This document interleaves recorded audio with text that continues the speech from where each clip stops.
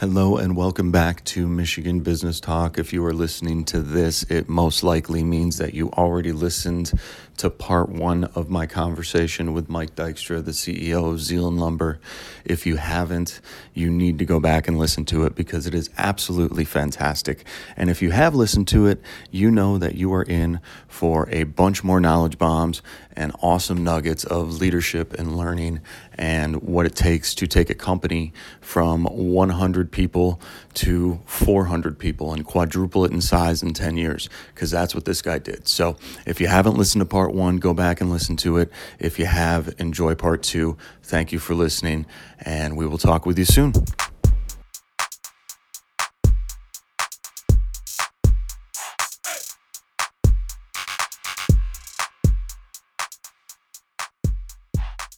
So I want to talk about, because not every business is in a situation or in a position where they can take a risk and fail, right? What are the things that you need to have in place? Because obviously you're taking a mitigated risk, right? And you know, I don't know the whole story or whatever else, but there's three options when you take a risk. You can either make money, lose money, or break even, right? Making money is always the goal. It's what everybody plans for. When things go wrong, when something goes wrong, when it's a brand new thing, when it's an emerging thing, when it's a new initiative, the probability of breaking even or losing money increases, right? So what does a company have to do? What type of position does a company or leader have to be in order to be able to take a risk like that and at the post-mortem meeting be able to let the pressure out? Because that's not something that can always happen. Like, yes, you can invest in education, but not every company can do that. Before a company takes a risk, if they are building and they are humming along in their vertical and they're getting themselves in a position where they're looking at expanding into something new, I mean, obviously, you know, Harnish covers us all and scaling up. But for you, for your experience, those four things he covers are imperative, I think, for everything. If you're going to look to build something new. But what are the major things that you saw from this experience? Like, if we weren't in this position, we could not have taken this L. Right. So if it doesn't kill you, it makes you stronger, kind of thing. Sure. And if it doesn't kill you, so it has to. You have to have enough life to stay alive, right, essentially. Right. And the size of the mistake has to be such that it's you know, minimal. Sure. Like yeah. It's okay. And you have to build some success along the way. Yes. So that was our trajectory. I mean, so to say if one out of every 20 jobs was like, ooh, what happened there?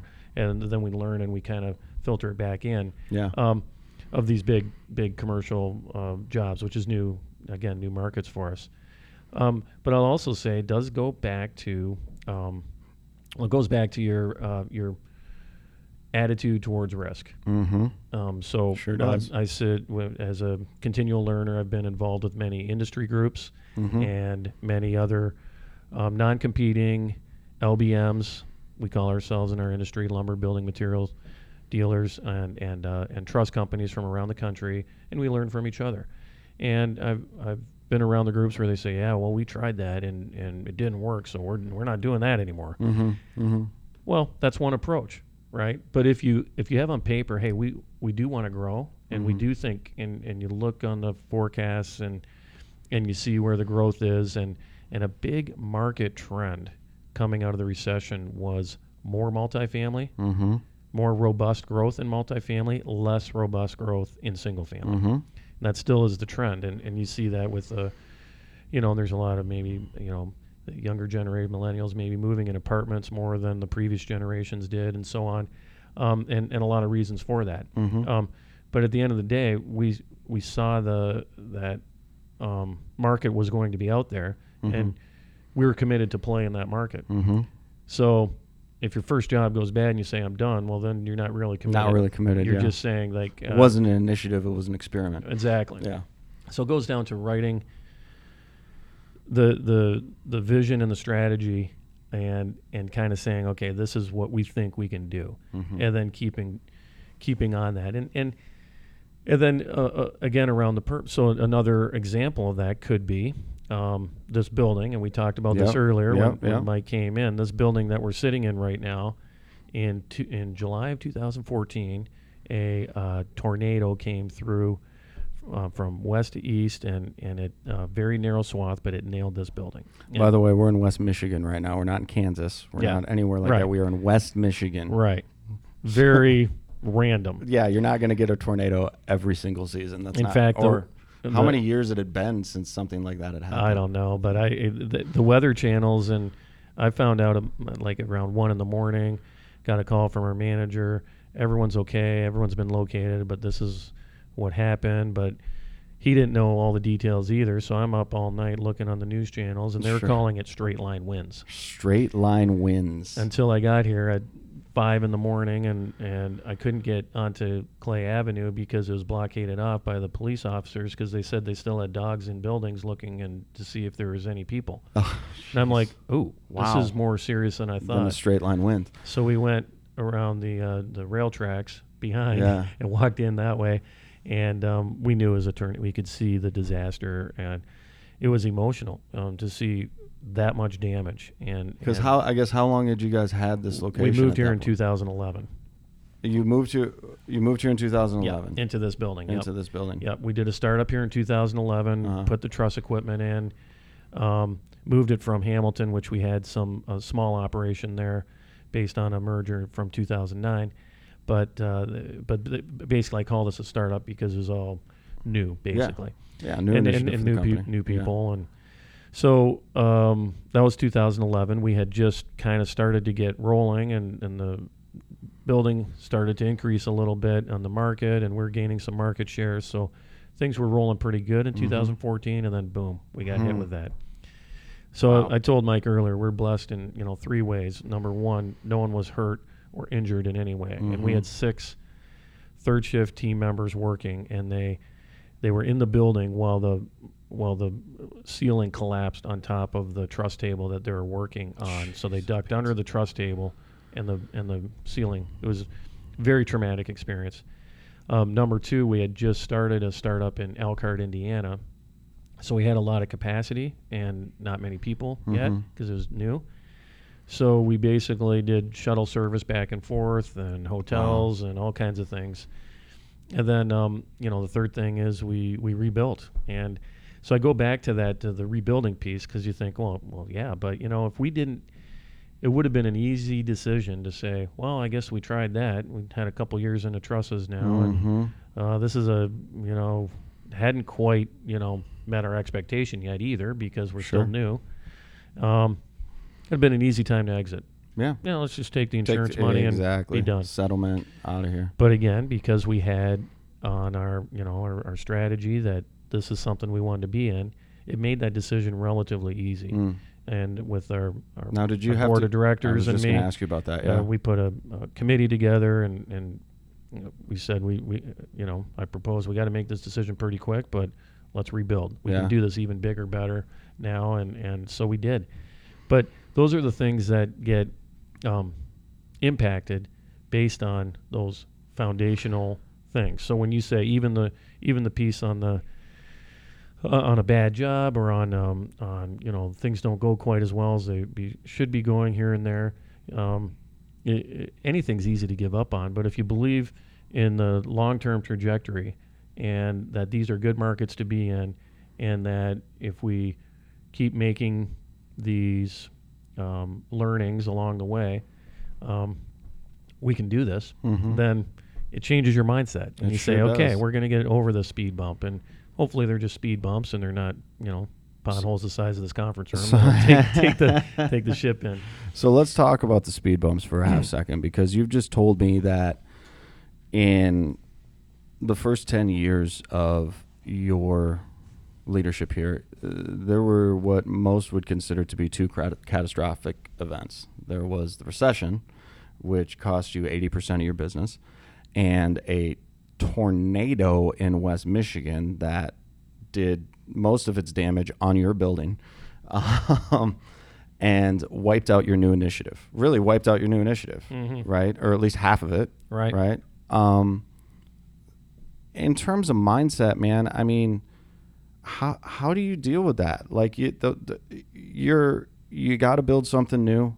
You get 4 years in, and yeah, maybe it's not meeting all the goals, but it's not, you're seeing what you thought, like, hey, this is working. It's starting to work. You go to bed on a whatever night it was, thinking, all right, I'm going to get up tomorrow and I'm going to go get my coffee at the Zeeland location and I'm going to see Jan or whomever, right? And, I'm going to talk to Mark and I'm going to have whatever conversations. And then all of a sudden, 5 a.m, you're walking through what you just spent the last 4 years of your life invested in, and it's completely demolished. Yeah. How do you get through that? Well, it's incredibly tough, but I think as leaders, no matter how this is a big discussion I've had with other people, but because you want to be your real self and be vulnerable, obviously, and be that leader that's real.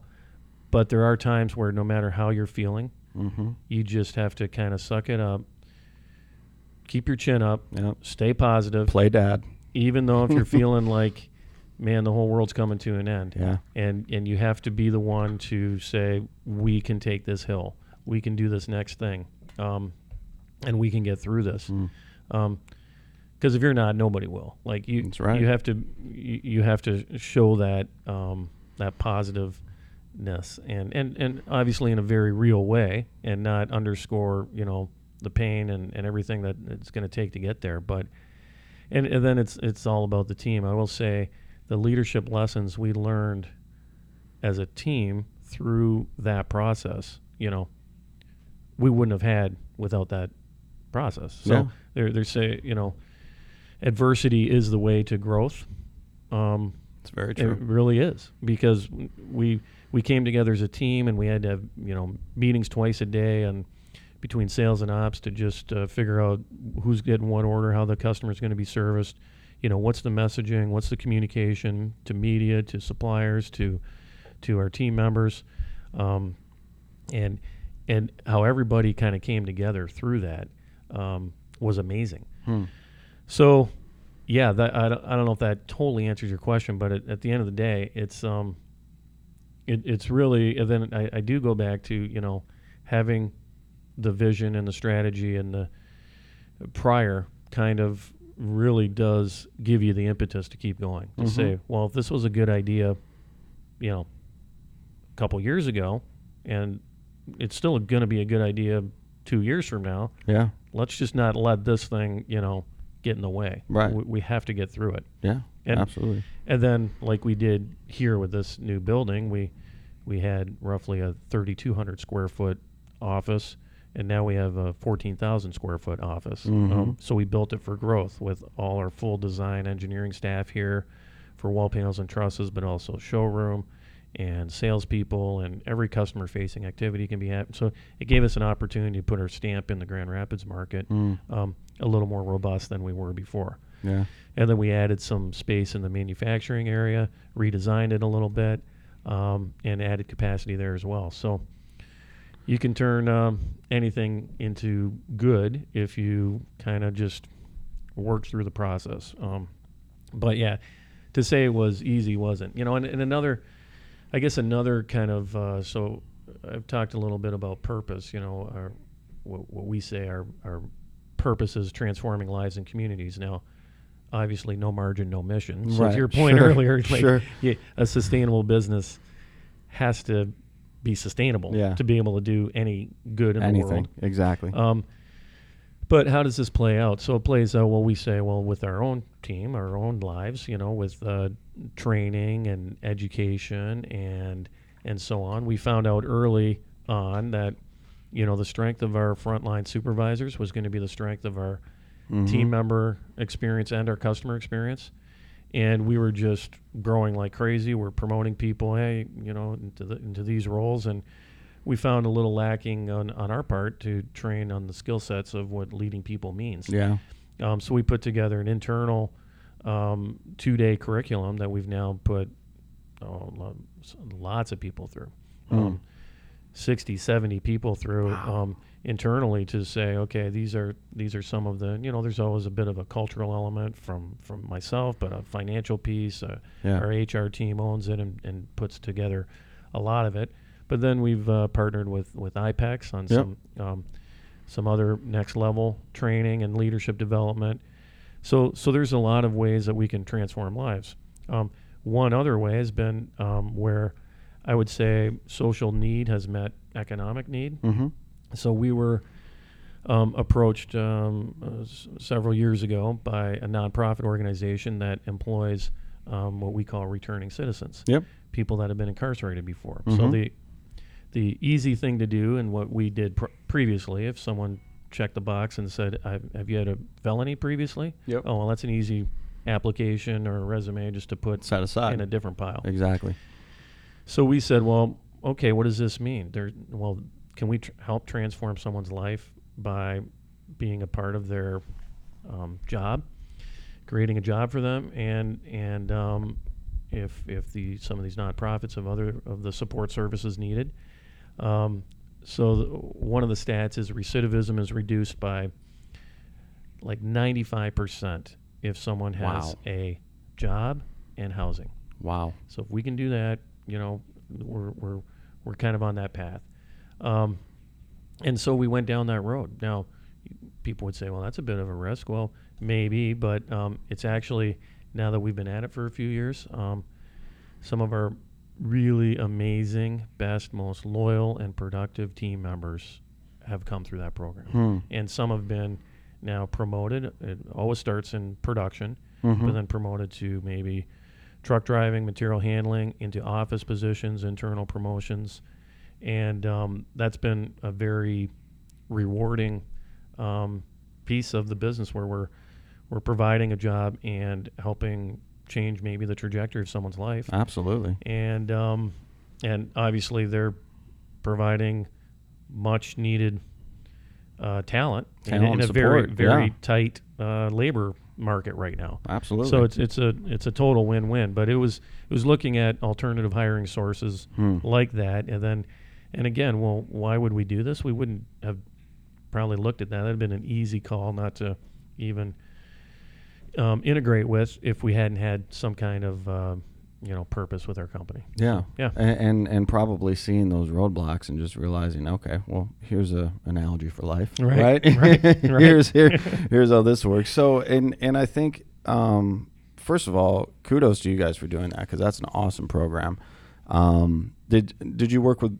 Is that Mark's organization, Mark Peters' organization, or the same organization that he works with? So interesting. We're and I'm just we're also very blessed in West Michigan. Yes, a we lot are. of collaborative organizations, and yes, Mark Peters at Butterball Farms and Fred Keller at Cascade Engineering.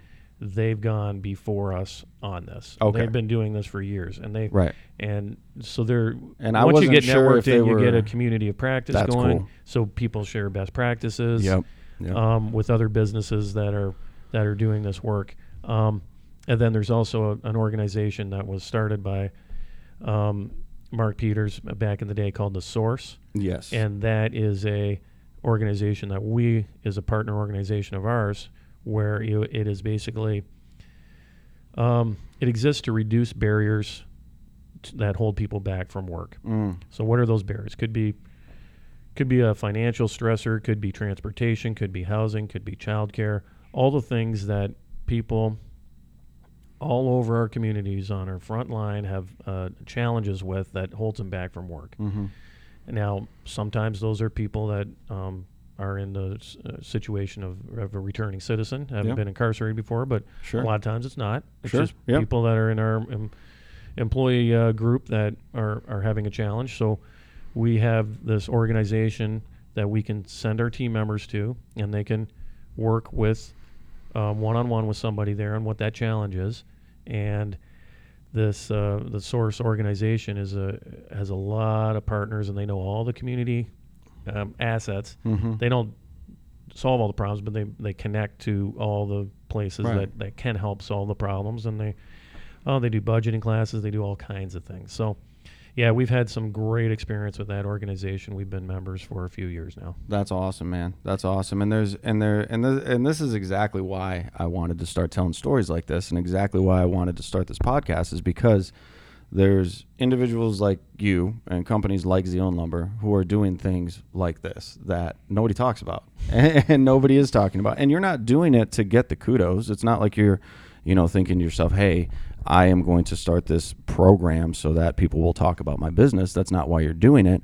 But in the same respect, you deserve to be recognized for that because it's an available option out there. And just like you're talking about, and just like you mentioned, a lot of these individuals, they're being overlooked either because they've been out of the workforce for so long or they've had scenarios or situations that come into their lives, which, my goodness, we all have, right? Everybody has their shit. Everybody has their stuff.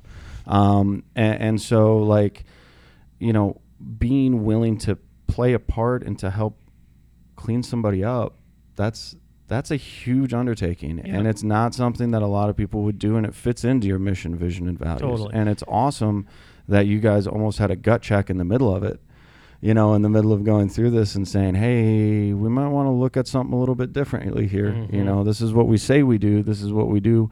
But we only do it this far. Right. And being able to dive all in on that, I can probably, talk about companies on one hand that have really truly done that I know of, and you're one of them. Yeah. Right. And that's awesome. Well, and it's early on we had to think, okay, what are the risks, and talk to our board and say, okay, is this where we want to go down? But then with the partnering with other organizations and then learning a little more about the topic, it's interesting.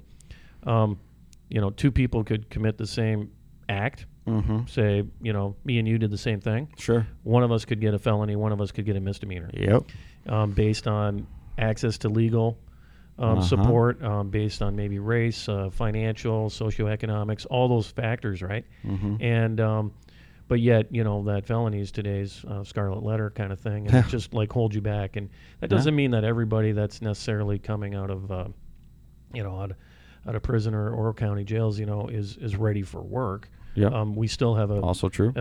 A very thorough vetting process to make sure that this, number one, does the skill set match what we need, and then is this person, ready to hold a full-time job and make that step. And so that's kind of a big deal. And to your point, we've all done whatever, but 2/3 of Americans, statistically, would have served time if they've been caught. Yes, they would have. So that's the other thing too. Before we, and everything even is context. There's people that we see that have served time for things that it'll blow your mind what these things were and the context around it, and so it's been a real learning growth for me personally. And professionally, but it's provided, like I said, at the end of the day, a much needed recruitment area for us. That's awesome, man. Yep. That's really cool. Yep. So I want to talk. Can we talk a little bit about your family? Is that cool? Sure. Awesome. You're a family man. And one thing, and I know you probably got a hard stop coming up here before too long. Yeah, so I just checked my watch. Yeah, I got you. I got you. So you got another 10, 15? For sure. Perfect. Yeah. So family man, 3 kids? 3 kids. 3 kids. Yep. Girls? Our oldest is a boy, then 2 girls. Boy and 2 girls. Yep. All out of the house now. Yes, partially. Our youngest is a junior at Michigan State. Junior at Michigan State. During the school year, yes. During the school year, yes. All right, but still get to visit dad during the summertime. Right. So obviously 10 years ago, right, when you took this position on, you did not have 3 kids out of the house. Right. You had 3 kids in the house in very probably formative years of their lives. Yeah. Talk about that, man. What was that experience like stepping into this position? I want to talk about, I don't know your wife personally, but knowing who you are, I'm sure she's amazing. Because anybody in this scenario and in this situation, you need to have the most amazing wife in the world to be able to do what it is that you're doing. And I know that because my wife is amazing. Yep. And I know the skills that she has and how she helps me out. But talk a little bit about, being an executive leader, growing a company, basically quadrupling it in size, and raising a family and finding the time to do all the stuff, because your kids are active. They're athletes too, right? They were in sports there, and they still are, I think, playing in college, right? Some of them, or that did. Yeah. So that's a commitment, man. What was that like? How did you balance all that stuff? Work-life balance is always this thing that everybody talks about, but nobody can ever do. Right. And I was terrible at it. Okay. So, but I do have an amazing wife that, it would be a discussion point. And it was, so the whole, work-life balance, it really isn't, because you're not balancing, you're making trade-offs. Yeah. You're not like either doing one or the other and there's a balance. Tonight I'm working, so I'm trading that family time off. Yeah. But tomorrow afternoon I'm going to be trading family time in for work or whatever, and to be conscious of that, and there were times where and to be conscious of it for your team too. So if you say you believe in work-life balance and you want that, but then you never do that yourself, people notice. I'm sure they do. So I had to, and sometimes I would take an afternoon or leave early on an afternoon to watch a soccer game or something, whatever's going on. But then does the work go away? No. So it'd be nights and weekends and things like that. Yeah. So I had to, and I told the team, like, just because I'm, sending out communications on Saturday evenings or Sunday evenings or something, it doesn't mean you have to read it or listen to it or respond it just because it works for me. Yeah. But the feedback I got was, that doesn't really work. Right. So I would consciously try to, not send. I'd create any documents, communications, whatever I had to do, but then only send it during the workday, so that people weren't, the message that I was giving them was not like, hey, you got to be on 24/7, and that's and respect their nights and weekends and evenings, just like I would want to respect mine. But for sure, you also have to go when you go. And there are times and there are seasons. My wife would kill me for saying this because I've told her this probably too many times, but when I would say, well, it's go time. Yeah. Because, when a tornado hits, or when spring hits, or when you're ramping up, seasonality is a big deal, or the customer calls, and you've got to drive somewhere and deal with something. It is go time, and then you have to. In my way of thinking, you have to do that now. Sure. So your oldest was probably they were in high school at the time. They were in high school. Okay, so high school and middle school. Okay, so what, 13 to 17 at the time that you like did that. it? Yeah. Ish. So were you having conversations with them as well about what this meant and what you were doing and things, or was that more of something that sort of your wife headed up and handled in your partnership? It's funny because it's different with each kid, and sure. They take it differently, and they're all, they're different. My oldest two are a little more driven and structured. My youngest is more the creative artist. Tons of fun, but sure. I think my son knew a lot more because he was in travel hockey at the time, so we'd do road trips, so then sometimes I'd be on the phone, and he understood me, and he worked in the business. Okay, so he was working like as high school and even early college and so on, and and my daughters had not as much and connection, but they all kind of understood the gig. But one time my youngest daughter told me, like, sometimes my friends ask me, what do you do? So what do you do? I guess like in high school or something. Right. I'm like, oh, well, whatever. Yeah, exactly. But it's interesting. And, but it's been a transition now to kind of empty nesting the last few years. I was going to ask you about that too. How do you spend your time now? Like, what do you guys do? How do you fill the time? Are you like binge watching Netflix now, or are you like traveling? We do like to travel. Yeah. We were in Florida last week. We've been to Greece, Spain, different places, Europe, and different places, but and domestically as well. But so we do like that. We like to go hiking and Yeah. enjoy the outdoors. I like to bike. My wife doesn't, so I do that, on my own. Yeah. We bought a boat a few years ago, so we do like to do boating as a family, Nice. with other couples or whatever. Yeah. And we like hosting people. We have a great network of friends that we do different events and Yeah. have dinners and stuff. So, yeah, I mean it's Active empty nester stuff. It just is. I can't even believe it. But yeah. Yeah. My oldest daughter, who's a nurse, and she went to Loyola in Chicago, got her nursing degree. Now she lives in South Bend because she got married last September. So our first wedding was last September. Oh, congratulations. My son-in-law is getting his doctorate in biochemistry at Notre Dame. Nice. He's a bit of a brainiac, not a lumber guy. Right. Good And- pick, Mike's daughter. Yeah. Good work.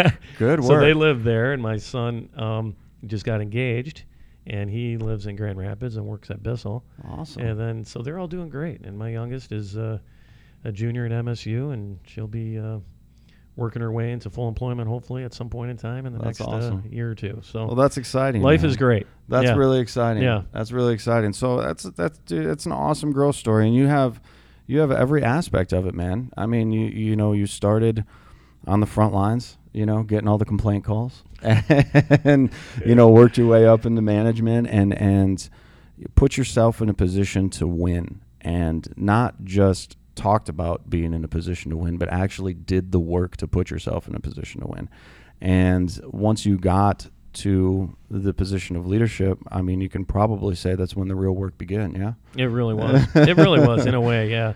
And, I was privileged, blessed to be given an opportunity. And then I believe, the two most critical things of a leader is to create and communicate purpose, vision, values. Mm-hmm. So we talked about that. But then number two, build and develop great teams. Mm. And so none of us are anything without our teams that support us. And when I mean teams, I mean I have a very soft spot for the front line. So the people that are out there moving wood onto the table and, building trusses and wall panels, truck drivers, material handlers out in all kinds of weather. Mm-hmm. Mm-hmm. We get the easy job. Yeah. Sit Oh, in yeah. climate controlled and so on, but they are Right. the real rock stars. Yeah. And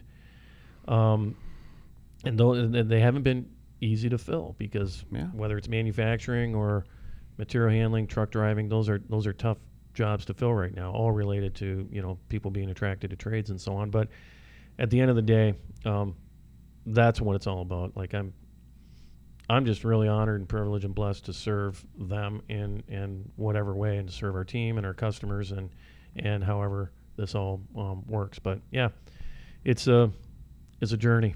It is, and it's still going, which is what's exciting. It is. What's next for Zeeland Lumber? What do you guys got on tap for the next couple years? Anything like the prefab stuff that you initiated a couple years back? Is there anything new that's coming out that you guys want to talk about and let the world know?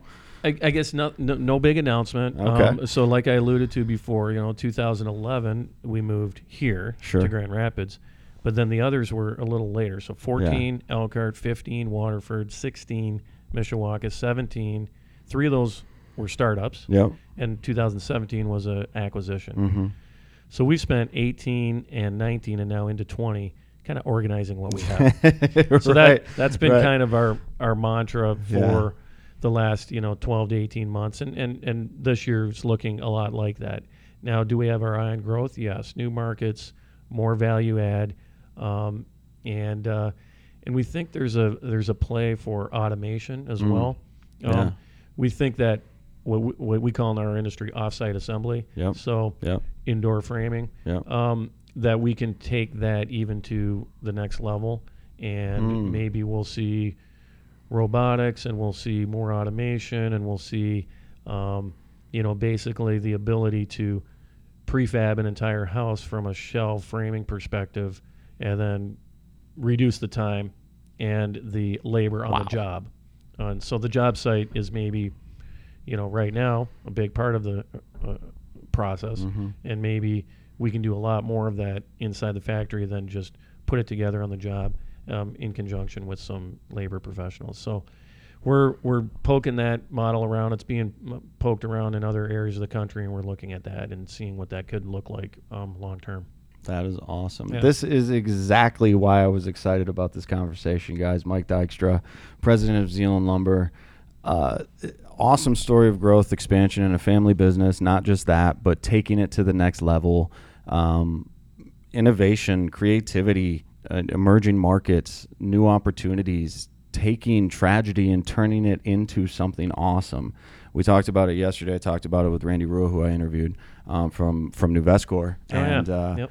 He, we just hit on the topic of the coronavirus and everything that's happening right now. Mm-hmm. And every time there's a massive thing like this, the next 12 to 36 months is when massive amounts of opportunity are taken advantage of, and massive amounts of opportunity are there, and massive amounts of money are made, and people start new ventures and new lives and new beginnings because of tragedies and things like that. And you've shown that in your story, man, and it's an awesome story. And I'm glad to hear a little bit more about it. I know that the listeners were too. So, dude, thank you so much for coming on, man. Thanks a ton, Mike. This was really fun. Great. Thank Another you. great conversation. Appreciate and we are Michigan Business Talk. Again, go to zeelandlumber.com. Check them out if you're looking for a job in the trades. I looked at their hiring stuff today, and they have a lot of positions to fill right now. So they are hiring. They're expanding in all these different areas. Listen to us, view us on YouTube, rate us, like us, share us. Send some comments. Let me know what you want to hear. Thank you for following. Thank you for paying attention to the ridiculousness that I spout off. And I hope you're paying attention to the people that I am interviewing, because they are all high-level individuals who know a ton about leadership and know a ton about taking your business and yourself to the next level. So thank you again for watching. Thank you for listening. Find us on Spotify, SoundCloud, Apple Podcasts, Google Play, YouTube, or on Alexa by saying, Alexa, play Michigan Business Talk on Apple Podcasts. We'll see you next time.